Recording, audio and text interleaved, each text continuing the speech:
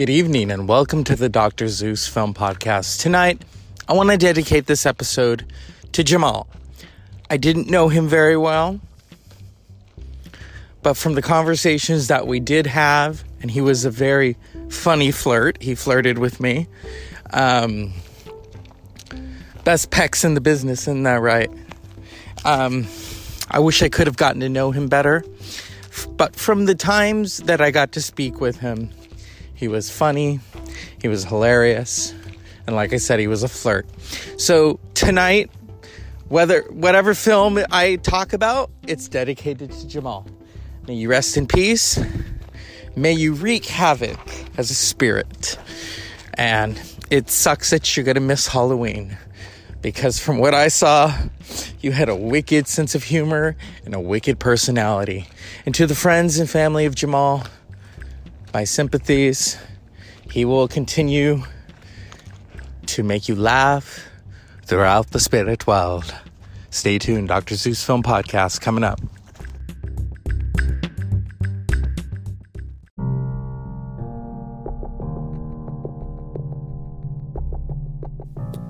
Good evening and welcome to the Dr. Zeus Film Podcast. Tonight, we're going to talk about the world of The Nightmare Before Christmas. And yes, if you're thinking about what's awaiting us in November, because that might just be The Nightmare Before Christmas. No, I'm talking about the 1993 film starring Chris Sarandon and Danny Elfman as Jack Skellington, the Pumpkin King, Catherine O'Hara as Sally, a ragdoll scarecrow like Frankenstein. William Hickey as Dr. Finkelstein, Glenn Shaddix as the mayor of Halloween Town, and Ken Page as Oogie Boogie. Yes. Ed Ivory as Santa Claus, and Paul Rubens as Luck. The Nightmare Before Christmas, directed by Tim Burton, Beetlejuice and Batman. Actually, was directed by Henry Selick, but the story was created by Tim Burton, so my mistake, but What can we say about this? Well, for one, Disney kind of pussied out when it came to this, because Disney thought it would be too dark, so they released it under their parent company, Touchstone, and The Nightmare Before Christmas was seen as a stepchild to Disney. And then when the money started to come in, as usual, Disney said, "Oh, but that is ours." Because the merchandising, yeah. It's a good film, as I stated today. This came out in 1993, so I was a teenager. I wasn't trying to watch The Nightmare Before Christmas. I love stop motion animation, but it wasn't until 2 years ago that I watched this. My niece wanted to watch it. I thought, okay. And I'd always heard about it. There's the Funko Pops, there's the dolls, there's the action figures, there's the backpacks. They have their own section at Hot Topic. Remember Hot Topic when you could go into the store? Yeah. The Nightmare Before Christmas is this legendary cult classic. I mean, it is. We can't feature any of the songs for copyright. I could get this by.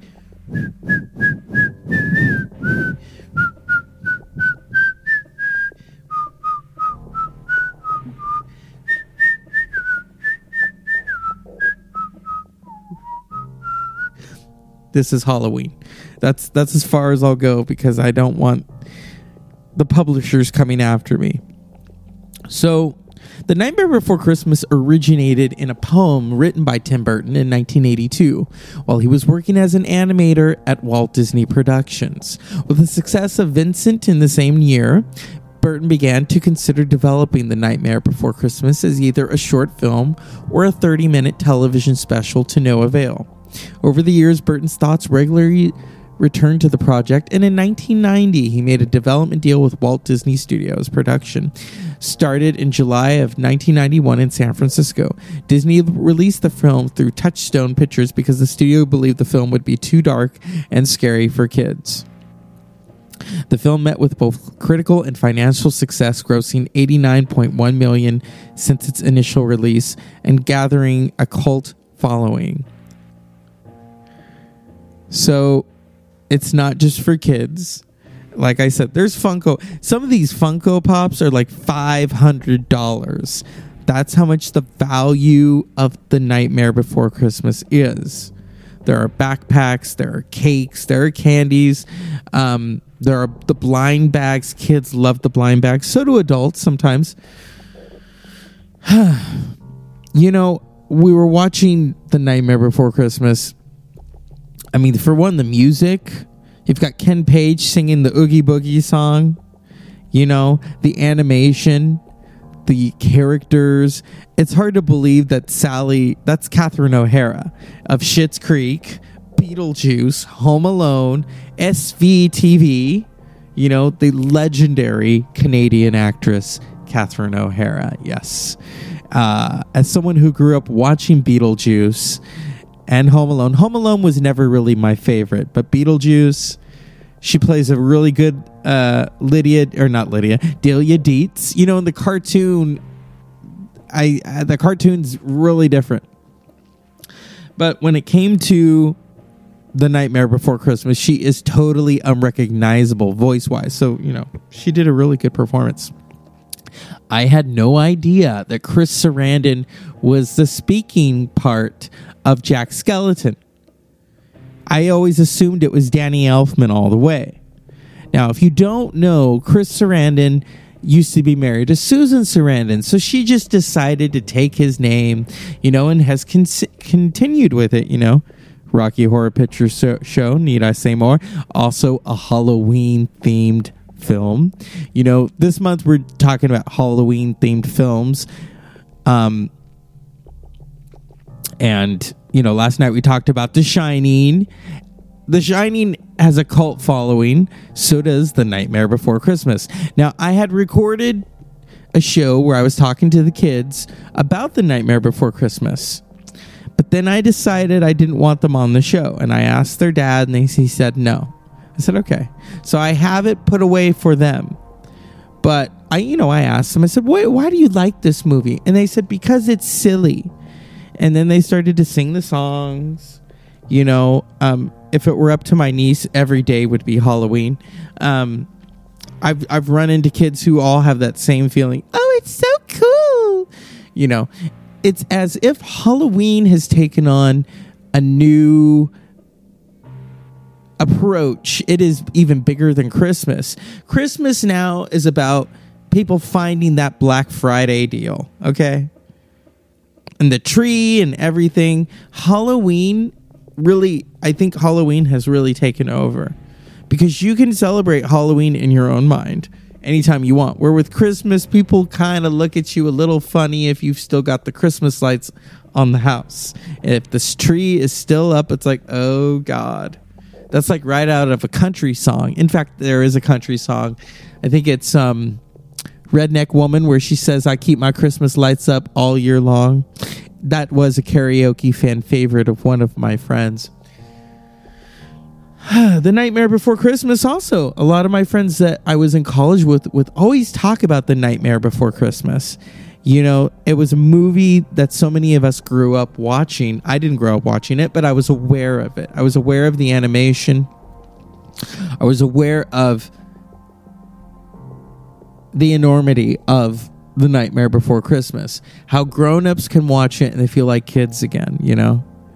To have this town called the Town of Halloween, and the trees too. You know how you have the different trees. You have Christmas Town, Halloween Town, Easter, Thanksgiving. You could take a trip for a day and go to Halloween Town or go to Easter Town. You know, you wouldn't get tired of eating chocolate bunnies unless you're Pinky in the Brain.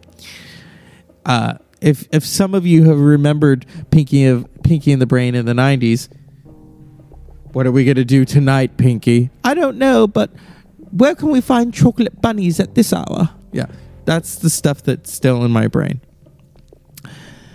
You know, upon watching The Nightmare Before Christmas, I immediately loved it. And here I am an adult, kind of. And And I thought, whoa. And last year, I listened to the soundtrack for days leading up to Halloween. You know, I'd wake up early in the morning. I was house sitting. I hate waking up early. I was waking up like at 4 or 5, take a shower, and I'd get in the truck and put on the Nightmare Before Christmas soundtrack. Yes. And it kind of got me into the vibe. And then I started to understand why my niece and nephew like the film. And I thought, now I understand. Because as I said earlier in the intro, in 1993, what was I watching? Probably the X-Men cartoons, playing video games like Mortal Kombat, watching Melrose Place. Yes, you see, while a lot of my contemporaries watched 90210, I felt that I wanted something a little more edgy, and so I watched Melrose Place. So yes, and also because, you know, as a child of the 80s, and I remember T.J. Hooker, it doesn't hurt when they put Heather Locklear in a really racy TV show.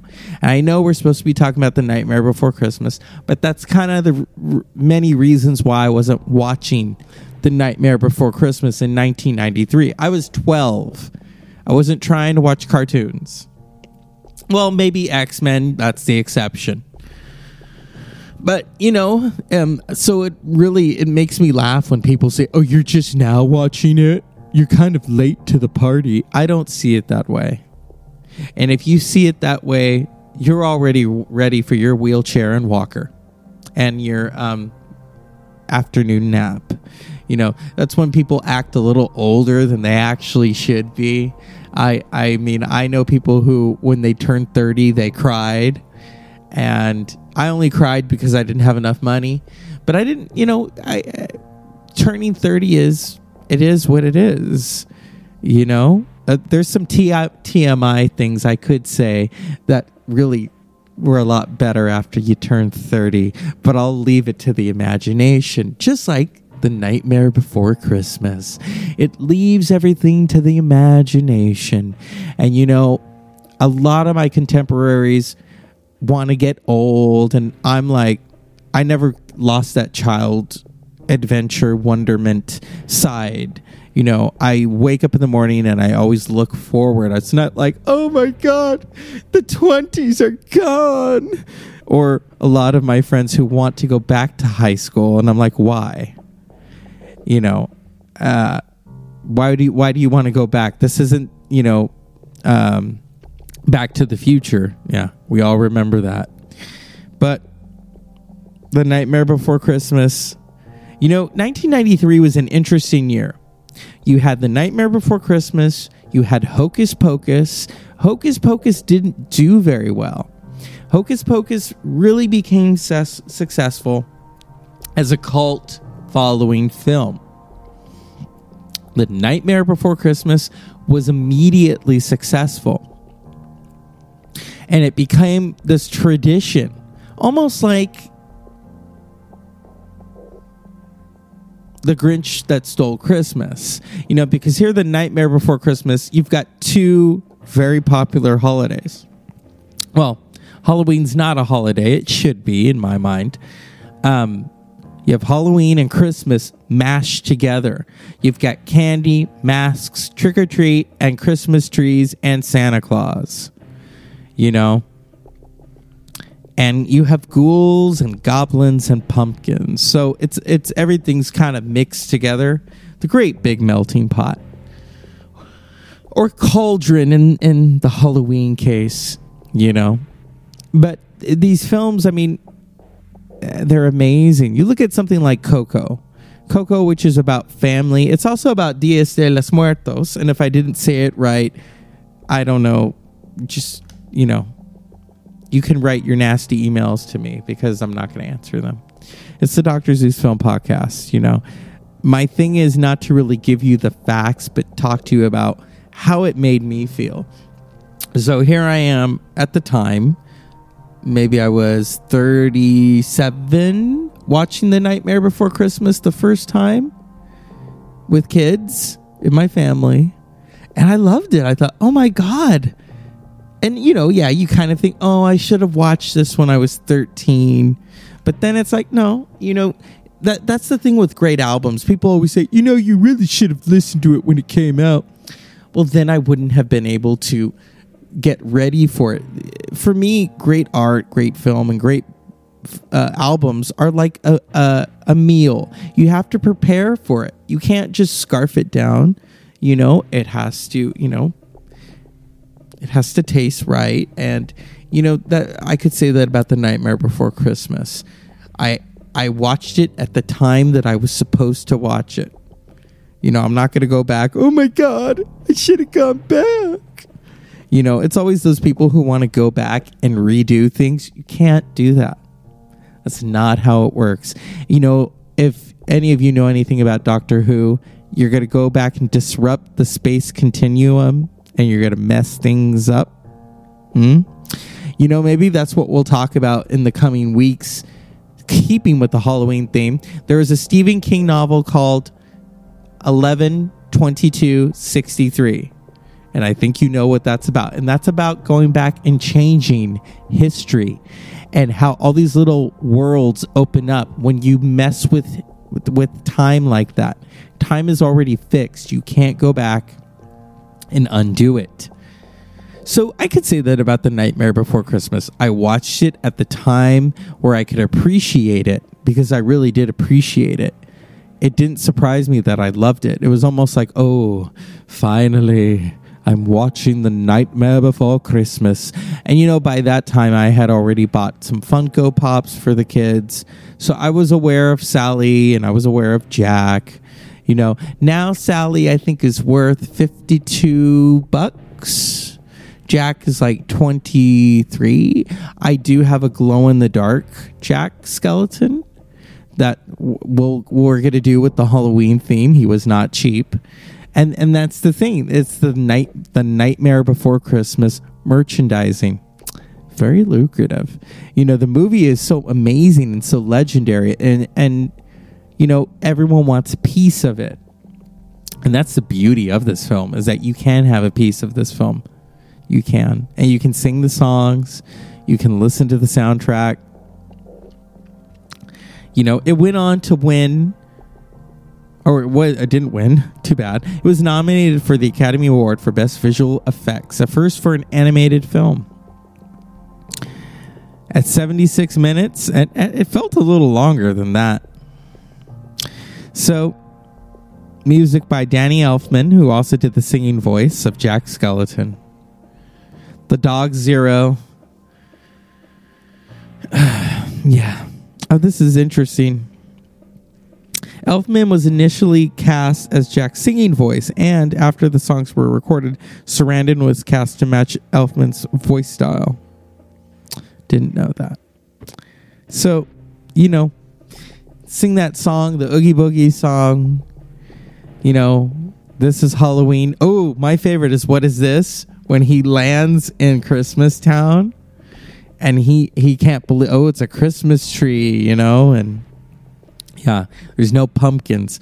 It's kind of funny to watch them all kind of change things around, going from Halloween Town to Christmas, but they do Christmas their own way, and that's the beauty of The Nightmare Before Christmas. This is about imagination, okay? Jack has a vision. He sees Christmas Town. He's like, maybe we could do that too. No, and people were telling him, Jack, you can't do this, and he does it anyway. And he learns something from it. And it's kind of cute to watch them get ready, these ghosts with Christmas presents rather than pumpkins, or the band trying to learn Jingle Bells, but they're playing it in such a dark, ominous, Halloween-esque way. Yeah. So, The Nightmare Before Christmas came out 2 days before Halloween, October 29th, 1993, directed by Henry Selick, produced by Tim Burton, Danny Elfman, Chris Sarandon, Catherine O'Hara, William Hickey, Glenn Sadix, Paul Reubens, Ken Page, and Ed Ivory. The Nightmare Before Christmas. Now, I earlier had dedicated tonight's episode to someone whom I didn't know very well, but, you know, they had a very whimsical nature. You know, they were also quite a flirt, and their humor was interesting. And so, Jamal, I want to dedicate this show to you tonight, wherever you are, and to your friends. Trust me, we're talking about The Nightmare Before Christmas, ghosts. He's wreaking havoc somewhere. It's not over until it's over. Unpleasant dreams.